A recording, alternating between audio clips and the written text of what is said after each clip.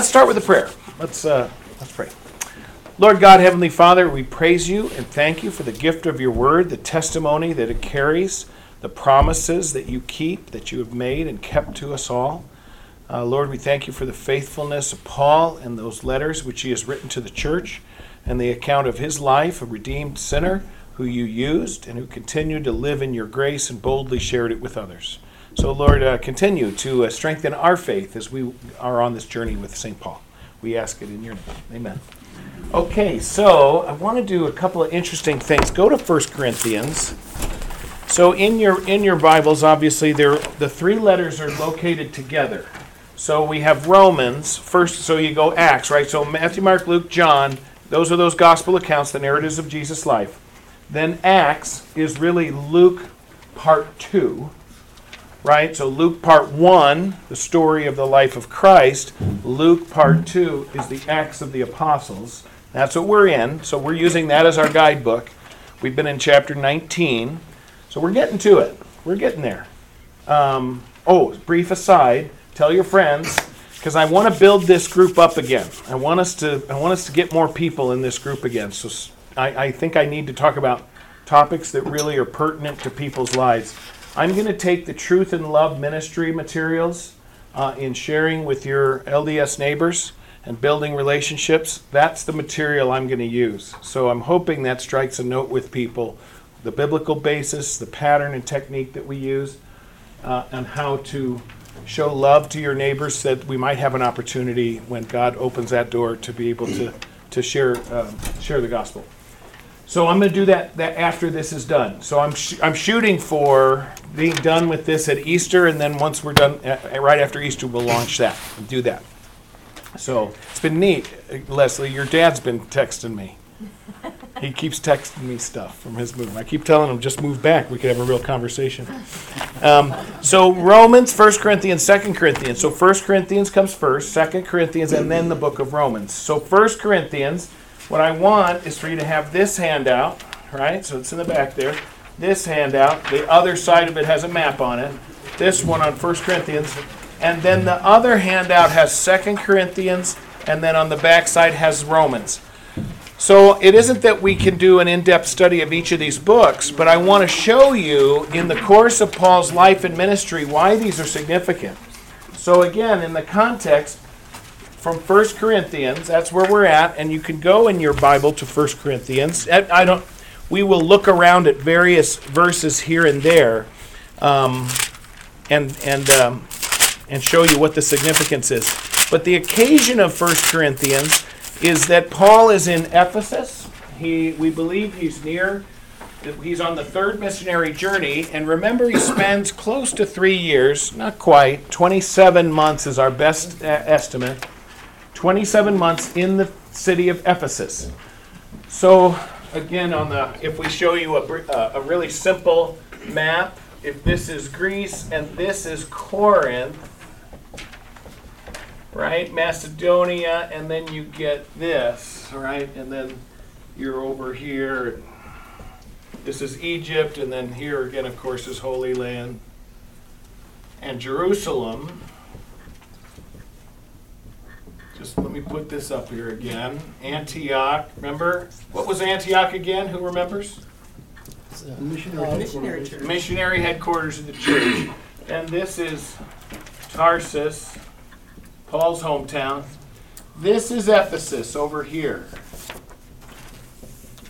Ephesus, okay? And so up here you have Philippi and Macedonia and Berea, those kinds. So on the third missionary journey, right, so Caesarea, and so Paul journeys this way and then lands in Ephesus. So then, this one he writes about 55 AD, towards the end. Now what's interesting is, if you are a student of these letters, there are all kinds of hints that there are more letters. Are you familiar with this? So this is something that I find interesting. So there is a letter that precedes 1 Corinthians, and then the 1 Corinthians letter is probably the second letter. And the 2 Corinthians is probably the fourth. Is probably fourth. And in between them is what Paul calls a severe letter, where he's kind of like, I'm sorry that I had to share this with you. That this letter I had to share with you, it was kind of snarky, or whatever. But it was severe. So there were things he was really desperately trying to correct. So the history that we get on this is that, and many Christians don't realize this.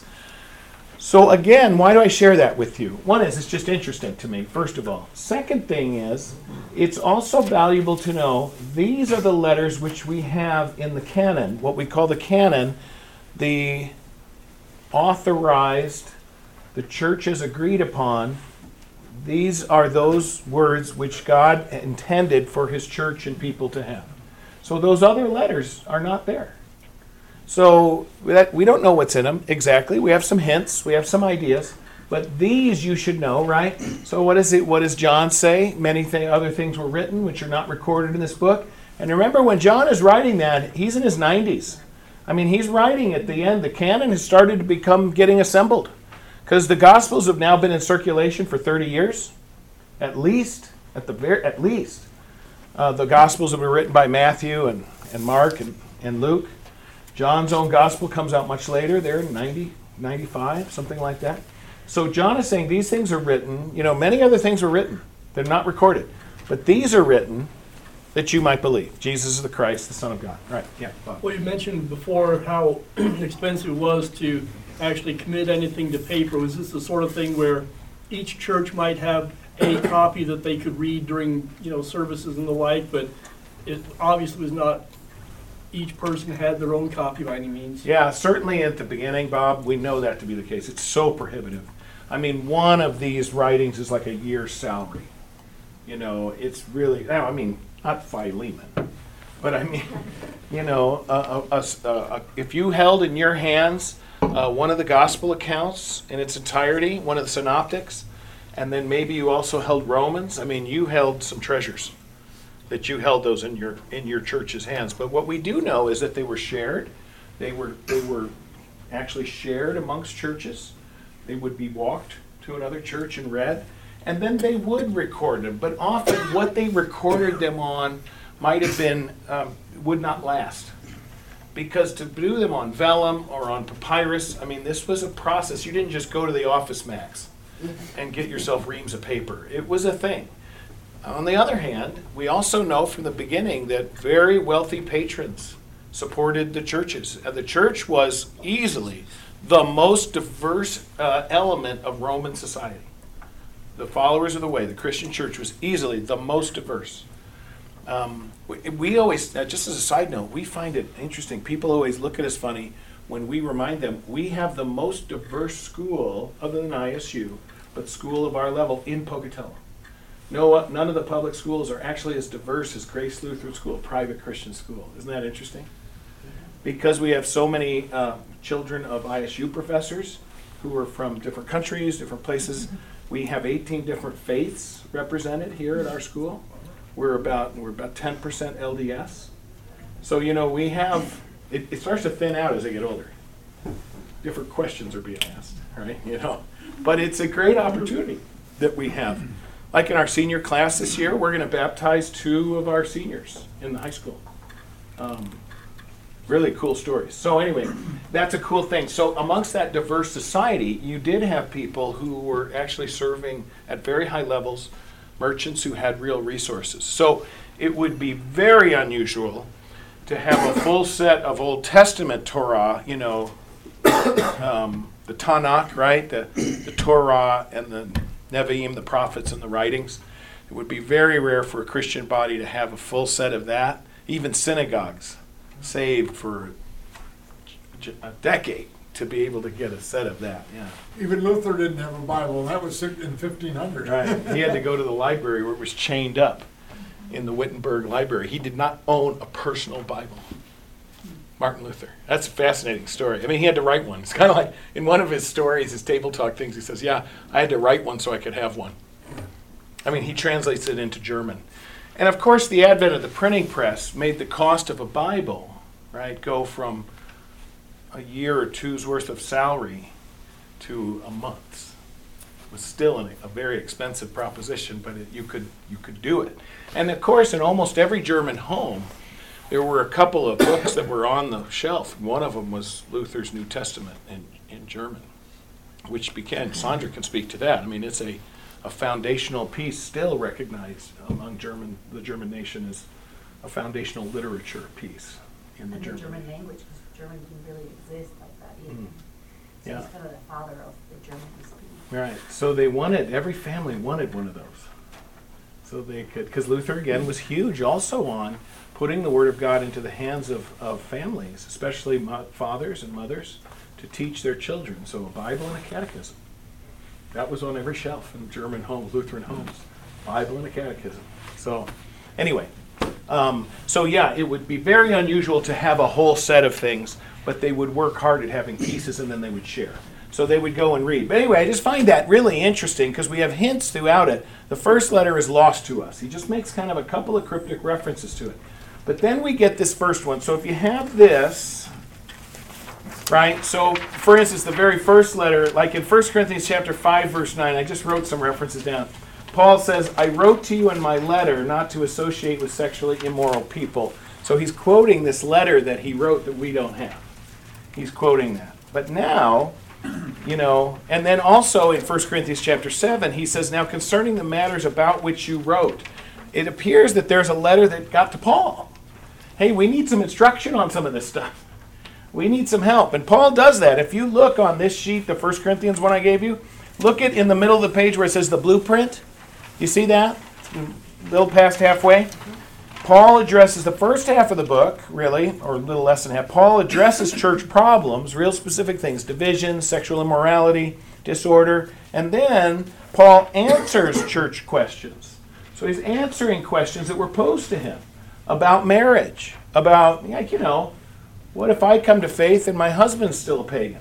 There's things that 1 Corinthians addresses. Instruction on Christian freedom and on public worship. Holy Communion is in there, right? Chapter 11. And then the last one, instruction on the resurrection. That's the culminating, the capstone of that letter is all about our faith dependent upon the resurrection. So we have that lost letter which prompts, so they had written a letter, prompts a letter. It's lost to us, but Paul had written to them clearly about something was afoot. Something was not good in their purity, moral purity. So Paul writes about that, why that matters. And what's interesting is, so often it's like, gosh, Christians, get out of our bedrooms, right? And it isn't, it's an right? Do you understand what I'm saying? In our secular culture, Christians, stop talking about those things. And it really isn't about that. It's that God has designed us as physical sexual beings. And that sexual component, as the high point of his love and the high point of his creation and focus of his love, God has built into us not merely a reproductive capacity, but a capacity to be able to understand the union of which God himself knows in the Godhead, right? What's the formula for marriage? 1 + 1 = 1, right? Formula for the Trinity, 1 + 1 + 1 = 1, right? Your calculator doesn't work that way.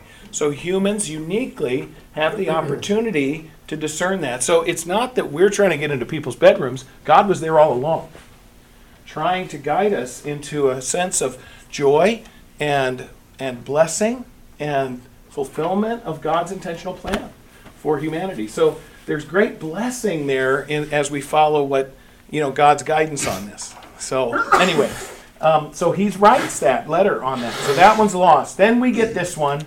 And then after 1 Corinthians written, let me see my notes here. Then there's another visit, right? So there's another visit. It's not recorded in Acts. It's predicted in 1 Corinthians 16, and then it's referred back to in 2 Corinthians 13. So for instance, in 1 Corinthians 16, there's another visit Paul makes to Corinth. So he's visited him once. Remember, he was there by himself? Remember? He was in trouble up north. He was way down to Athens by himself. And not by himself. Priscilla and Aquila with him. Priscilla and Aquila in Corinth. But his companions, Silas and those guys, were not with him. He's then in Corinth. And he says in 1 Corinthians 16, I will visit you after passing through Macedonia, for I intend to pass through Macedonia, and perhaps I will stay with you or spend the winter, so that you may help me on my journey wherever I go. For I don't want to see you just now in passing. I hope to spend some time with you if the Lord permits, but I will stay in Ephesus until Pentecost. Isn't that interesting? The reference of the Jewish harvest festival, the outpouring of the Holy Spirit.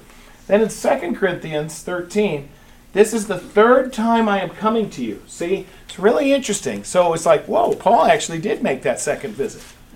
So this is the third time I am coming to you. Every charge must be established by the evidence of 2 or 3 witnesses. I warned those who sinned before and all the others, and I warn them now while absent, as I did when present on my second visit, that if I come again, I will not spare them. I mean, he's going to be stern with them. So that's a second visit. Then you get this severe letter. Paul writes about it, 2 Corinthians 2, for out of much affliction and anguish of heart, I wrote to you with many tears. Not so that you would be made sorrowful, but that you might know the love which I have especially for you. And then 2 Corinthians 7, just a few chapters later. For though I caused you sorrow by my letter, he's talking about this severe letter, I do not regret it, though I did regret it, for I see that that letter caused you sorrow, though only for a while. Right? You paid attention for a little bit and were sad and then went back to doing your stupid stuff. Right? That's essentially what he's saying there. Okay? So then finally, there's the letter of 2 Corinthians. So this is why we do Bible study, just so you know that. But again, it's not for us to speculate necessarily very hard on what were in those letters, but to know that God intended for these letters we do have, for us to have them, and that they speak to the church today, just as powerfully as they spoke to the church then. Okay? So, questions on any of that you're curious about? Yeah, go ahead. One reason that they had so much, the Church of Corinth, I think, had so much problem with moral problems and sexuality. When Paul got there were 2 brothels in Corinth with over 1,000 prostitutes each. Wow. Because that was a seaport, actually, where they dragged the boats across the isthmus so they didn't have to go around. So it was really a melting pot, and it was wide open when he got there, and he was literally changing their lifestyle. Right. And they kept kind of reverting back, and he kept trying to push him back where he belonged. Yeah, I mean, it is the largest, as I've taught you before, it was the largest city in Greece, and we could affectionately call it Sin City. It was the lost city. Referred to as First Californians. 250,000 First Californians. Yeah. Careful now, don't take offense to anyone. Be careful now. There's Hannah, she's a Californian. You got to be careful. But you escaped. Yeah. But she loves to go back and visit. And she has relatives still there. So we mean no offense. Right, Bob? What? Bob means no offense. We're still trying to witness to that. No, it's a challenge. I had talked to several people at this conference I was at where they were really telling me how challenging it is to do school. There were just a whole layers of things, and into the culture, speaking into the culture, trying to do Lutheran school is a challenge, increasing challenge. Maybe we need that severe letter. Yeah, maybe. I don't know. It's tricky. What a balance it is. Law and gospel. Yeah. What a balance. I wrestle with it all the time. I mean, Hannah can testify to that. I'm sitting there going, how hard do you go on people? And how gentle do you go? And do we have thin faith? You know, I don't know. I don't know the answer. But I used to laugh about it because I probably told you guys this, but I used to, at Christmas and Easter, when you get people who show up twice a year, and I would say, we do this every week. Now I see folks and I just say, boy, I'm so glad you're here. And I don't know that I'm right. Maybe it's something in between that's really right about how do you challenge people so that you don't come off as if you are affirming their choices are fine, no big deal, right? And at the same time not hammer on people in such a way that is unloving. I don't know. Somebody figures that out, you let me know. Tell me how to do it. Okay, so on the 1 Corinthians page, you can see the things here, the mega themes, and these are significant because these are issues facing the church. This is one of the very first written communications that we have recorded for us. This precedes Romans. We have Galatians, remember, which is a huge key work on the freedom of a Christian, that it is grace alone, which is required to be a Christian, that pagans too, that people that were not Jewish are welcome in the church. And so God has set us free and joined us together in his family. Galatians, that's the earliest of the New Testament writings, precedes the written accounts even of the Gospels. And then even this Corinthians, we think we are now starting about 55. We're starting to have full accounts of the gospel narratives. Most of the gospel narratives first, right? So Mark, for instance, is a collection of sermons from Peter. Mark is his secretary, and there's a collection of sermons. So we can imagine, just like many books happen, Mark's recording this and he creates a volume and he sends it out, and it's Sermon on the Mount. It's, it's this kind of stuff. And then there's another set of sermons, and so it's still going to be a little while till all of these codexes, all of these manuscripts are then bound together, brought together. It's about 98, hundreds, about 100 AD when we feel pretty confident. But we know there are written accounts of Gospels and other things going around. But this one is telling you what are the issues they're addressing in the early church. And this one, it isn't, I'll give you an example. In the Northwest District, I always have to tease my district president and our board there. Because when we meet for board of directors, they're always saying things like, in the synod, in the country, nobody understands us in the Northwest because ministry is so unusual and so difficult and all of that. And I always have to stop them and say, do you think there are no unchurched people in Chicago? Right? I think there are. So please, I get it that in the Northwest, we've been a minority. Christians have been in the minority for, it's now a generation. Right?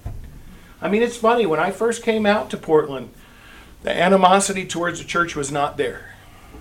I mean, there was a developing counterculture, but Willamette Weekly had not yet been invented, published at that point. It was, in New York, the Village Voice from Greenwich Village had been published for a long time.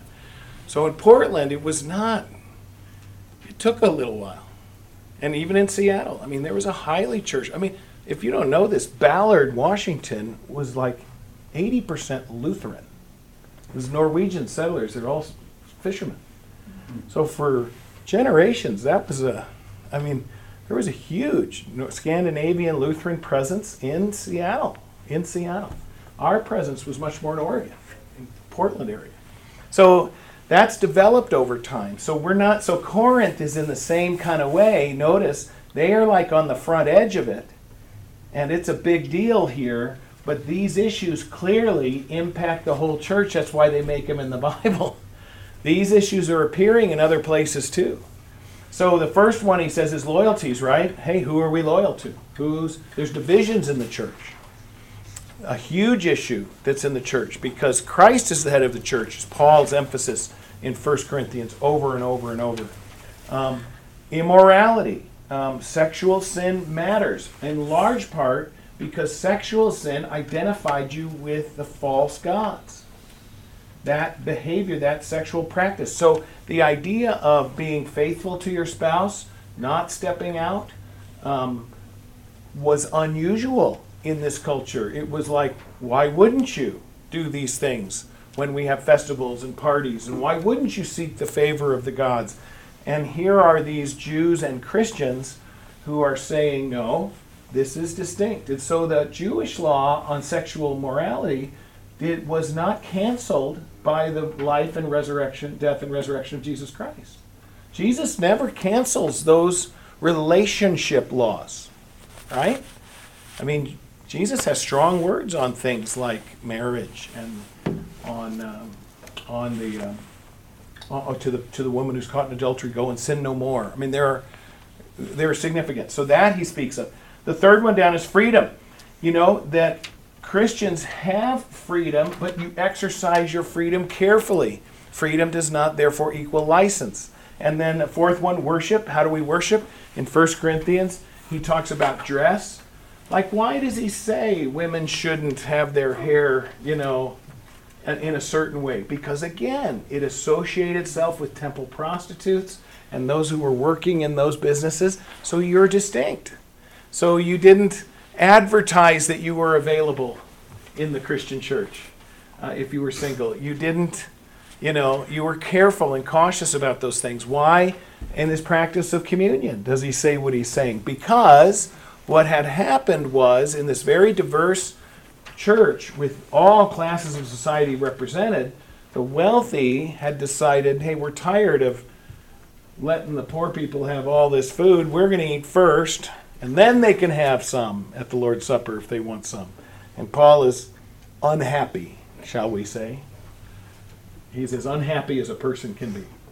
In fact, his instruction in the Lord's Supper is really intriguing, in which he says, what you're calling the Lord's Supper ain't the Lord's Supper. That is not what you got. Okay, so anyway, so he talks about it in worship. And then, of course, the capstone one on resurrection. If Christ has not been raised, your faith is futile, you're still in your sins, and we are among those that are most highly to be pitied. In fact, I love Paul's line where he says, if in fact we only preached, how does he say it, for this life, that Christ has died for this life, then we are lost. It's for eternal life that Christ died and rose again. So anyway, those are the key things in 1 Corinthians. Look down at the bottom. I thought this was a neat little feature of these things that I found. Highlights of 1 Corinthians, the meaning of the cross. 1 Corinthians has that fabulous statement by Paul about its foolishness to Greeks and a scandal to the Jews, or I probably have that backwards, but it's an offense to one and stupid to the other. It doesn't make any sense. Very powerful words, but for us, we see the glory of God in the cross. We preach Christ and Him crucified. When I came among you, I chose to know nothing except that. Christ crucified. Then the story of the Last Supper in 1 Corinthians 11. If you look at that those are our words of institution. So our words of institution at the Lord's Supper, which are the same in all of our worship services, right? Whether it's non-traditional or traditional. On the night when He was betrayed, He took bread. After He had given thanks, He broke it, gave it to them, and said, those are straight out of 1 Corinthians chapter 11. So our words of institution come out of when Paul says, what I received, I passed to you. So in other words, what the apostles had taught him about the institution of the Lord's Supper, I have passed on to you. And that's how we get those words. That should give you a kind of a thrill to think that every time we say those words, we are saying them right along with all those believers who preceded us in that church in Corinth and in Antioch and Jerusalem. And Jesus, who said them to us. Yeah, it's interesting because Paul kind of conflates all of the gospel ones together. That's how it looks like the church did it. Because Matthew's a little different than Mark and Luke. They're all a little different. John doesn't have it, right? John has the foot washing. And so those three synoptic gospels all are a little different. Like, for instance, Matthew is the one that says, for the forgiveness of sins. That's the one. And I think it's Luke that says, this is my blood of the new covenant, right? So it's a new promise. So they're all a little different. And then Paul, it appears that the church, in its practice, then put those together, all those words of Christ, and put them together. So, all right, that's that. Any questions on 1 Corinthians? So he's writing that then from Ephesus, writes that, and those issues we still continue to work on in the church. Then he heads north. He's in Macedonia. So he's making his way. He's up here in Macedonia, about 55. It's just months later. So clearly some more word. So either one of two things has happened to Paul. Either he goes, oh, I forgot to write about that. There's things I should have said that I just didn't write. I wrote the other hastily because I was responding to a letter and questions. I got more I need to say. Or he got an additional communication from someone who said, hey, they got your letter and they're not very happy about it. Or they got your letter and they have these additional questions about it. So Paul, as he's traveling, writes 2 Corinthians. If you look at the mega themes on the page on 2 Corinthians, do you have that one? What's interesting here, Paul is simply sharing, hey, you're going through trials, I am too, but church discipline is a significant thing. There is a way to do discipline in the church. Now, let me just share this with you because this is an awkward statement, especially for Americans. Now, and this is weird for me to talk about it too because I'm your pastor. But the question comes, do you have someone under which you have come under their spiritual authority in your life? Now, many Americans and Protestant Christians say, yeah, it's Jesus, right? But that's not how Scripture speaks of it. That's not how 1st, 2nd Corinthians talks about it. It talks about coming, like for instance, I have someone, Paul Linneman is someone who I come under spiritual I have called him, I've confessed things, I have asked for grace and forgiveness. He's my supervisor. So when I come to him, he's my spiritual father. Martin Luther had, remember who he was? It was, not Karlstadt, that's not right. It was his father confessor. He continued to come to him throughout his life, as long as he lived. John von Staupitz. And he remained Catholic. He was the head of the Augustinian order. And for about another 5 years after the Reformation, Luther continued to seek him out. Paul talks about that here. How is discipline done in the church? In other words, are we all free agents? Because it's really kind of nice to say, well, I only am under the authority of Jesus Christ. Okay, fine. That sounds a little bit like a cop-out. Because he's probably not coming to you and saying, hey, this needs to correct. Or something like that. And isn't that awkward in our culture today? Who has the ability to come into your life and do correction? By the way, I don't exercise that. I have at times. It's about my. Yeah, right. Yeah, what they said at this conference is great. Yeah, I heard the voice of God. It sounds eerily like my wife's. Yeah. Or another guy said, yeah, I think God is a 5'2" blonde. So, but it's interesting because who does speak with authority? Who gets to do correction? Now, sometimes God's word does it for us. If we're faithful in it, and we're humble in it. And to be honest, sometimes a sermon can do it. Like I laughed about this with the staff. I said, boy, I might have been a little too snarky a couple weeks ago. Because at 11, I had a long sermon, didn't I? It was like 32 minutes. That's a long time for a Lutheran. And I said, and I almost said to Teresa later, I said, oh, maybe I shouldn't have said that. Because I said, this should have been 3 sermons. But I can't get you guys to come 3 weeks in a row. So I got to do it in one. Yes, you did say that. And I did. Because to be honest, it's very, very hard to do sermon series anymore. Where you say, hey, you should come for these 10 commandments. We're going to do a series on 10 commandments. And you get 2, 5, 7, and 9. That doesn't quite work, unless you'll faithfully go watch the sermons, online, catch up, take notes, pray, be prepared, So it's tricky. So how do you do correction? Some of it we think does come in sermons, because we do talk about, here's how we've blown it, right? And I do believe this. When I'm listening to a sermon, if you don't make me squirm a little bit, you didn't give me enough law, right? If I'm comfortable through the whole thing, I need a little squirming. I need you to kind of hit me between the eyes.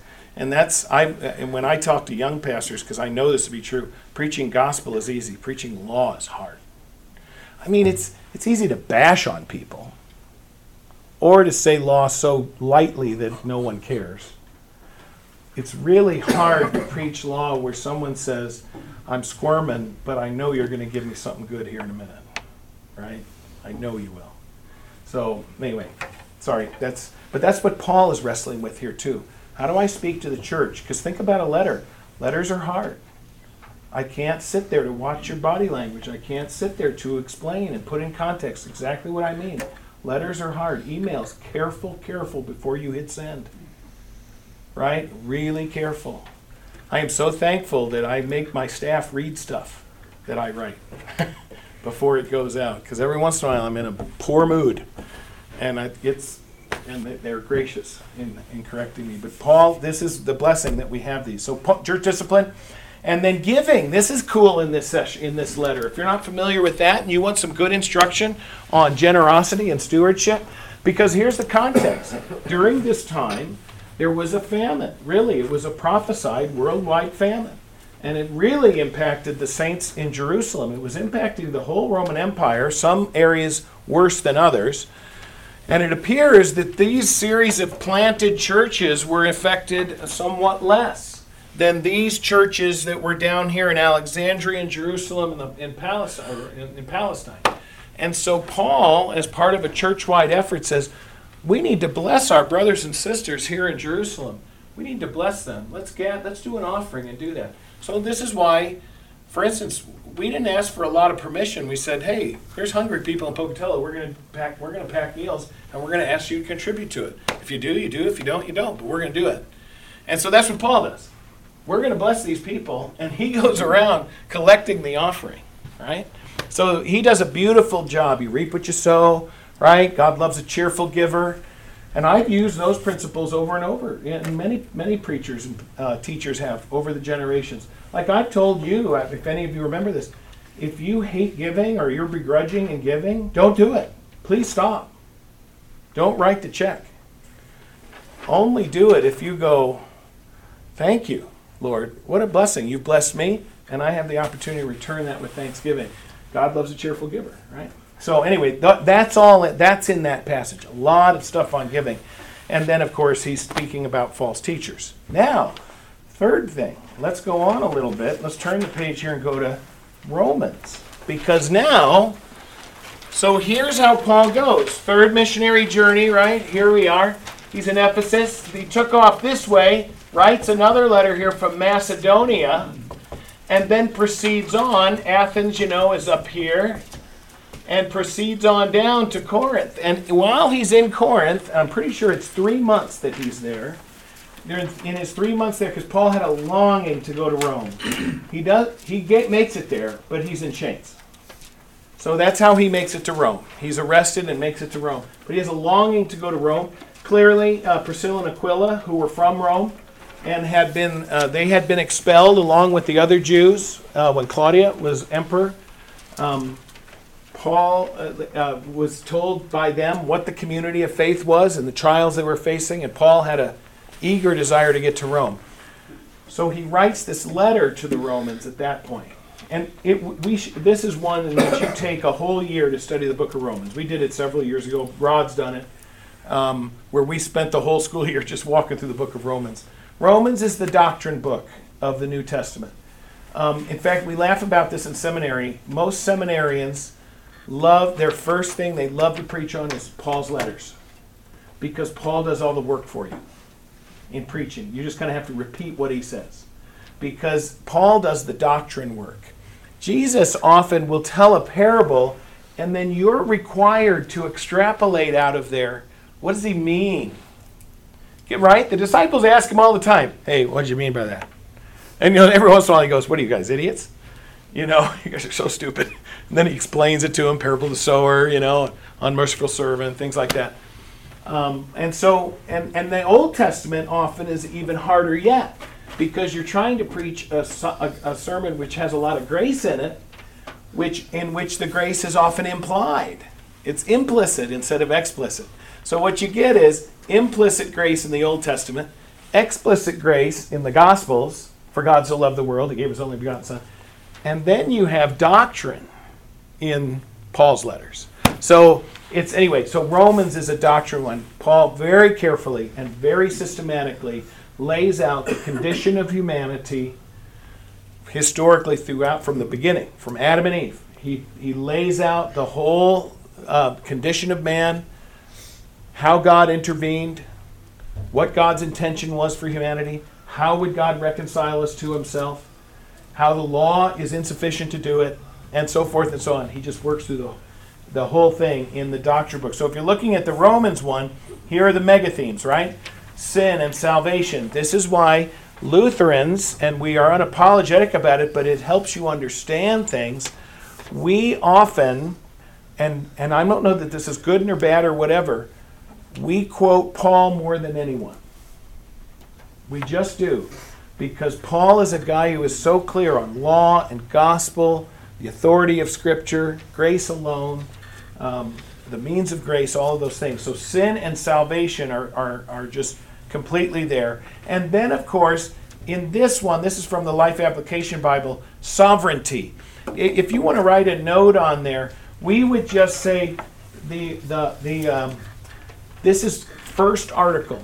You could write that. So first article of the creed, I believe in God the Father Almighty. Okay? So certain traditions, you love to use the word God is sovereign. I'm just, go through your mind. Have you ever heard us use that phrase, probably in public worship? It's not wrong. It's absolutely correct. Do you know who likes to use that word a lot? Do you know, Stefan? Your buddies, right? So a Calvinist tradition, like the New Geneva, very conservative kind of Calvinist church in Idaho Falls, they love this term, right? God is in control, sovereignty of God. That's how you get things like predestination, right? Because God is in control. You're just kind of on for the ride, right? He's doing things. We don't love that. We know God is in control, but we find that God still allows it to be messy, right? God still allows for us, even redeemed sinners, to sometimes stumble and then walk and then heal and then hurt, right? I'm preaching about that today. That's a significant piece of the journey that we're on together. Oh, goodness. I got pretty far today, actually. So anyway, so the Romans one is so significant for us, but he does talk about the sovereignty of God, but it becomes important when Paul talks about who is Israel. So Romans also gives us some tremendous insight, and Galatians does as well, and some others, Colossians, on who is Israel. That becomes the question.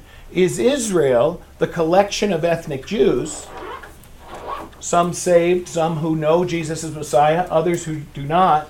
Is that Israel? Is it defined by ethnicity or national boundaries?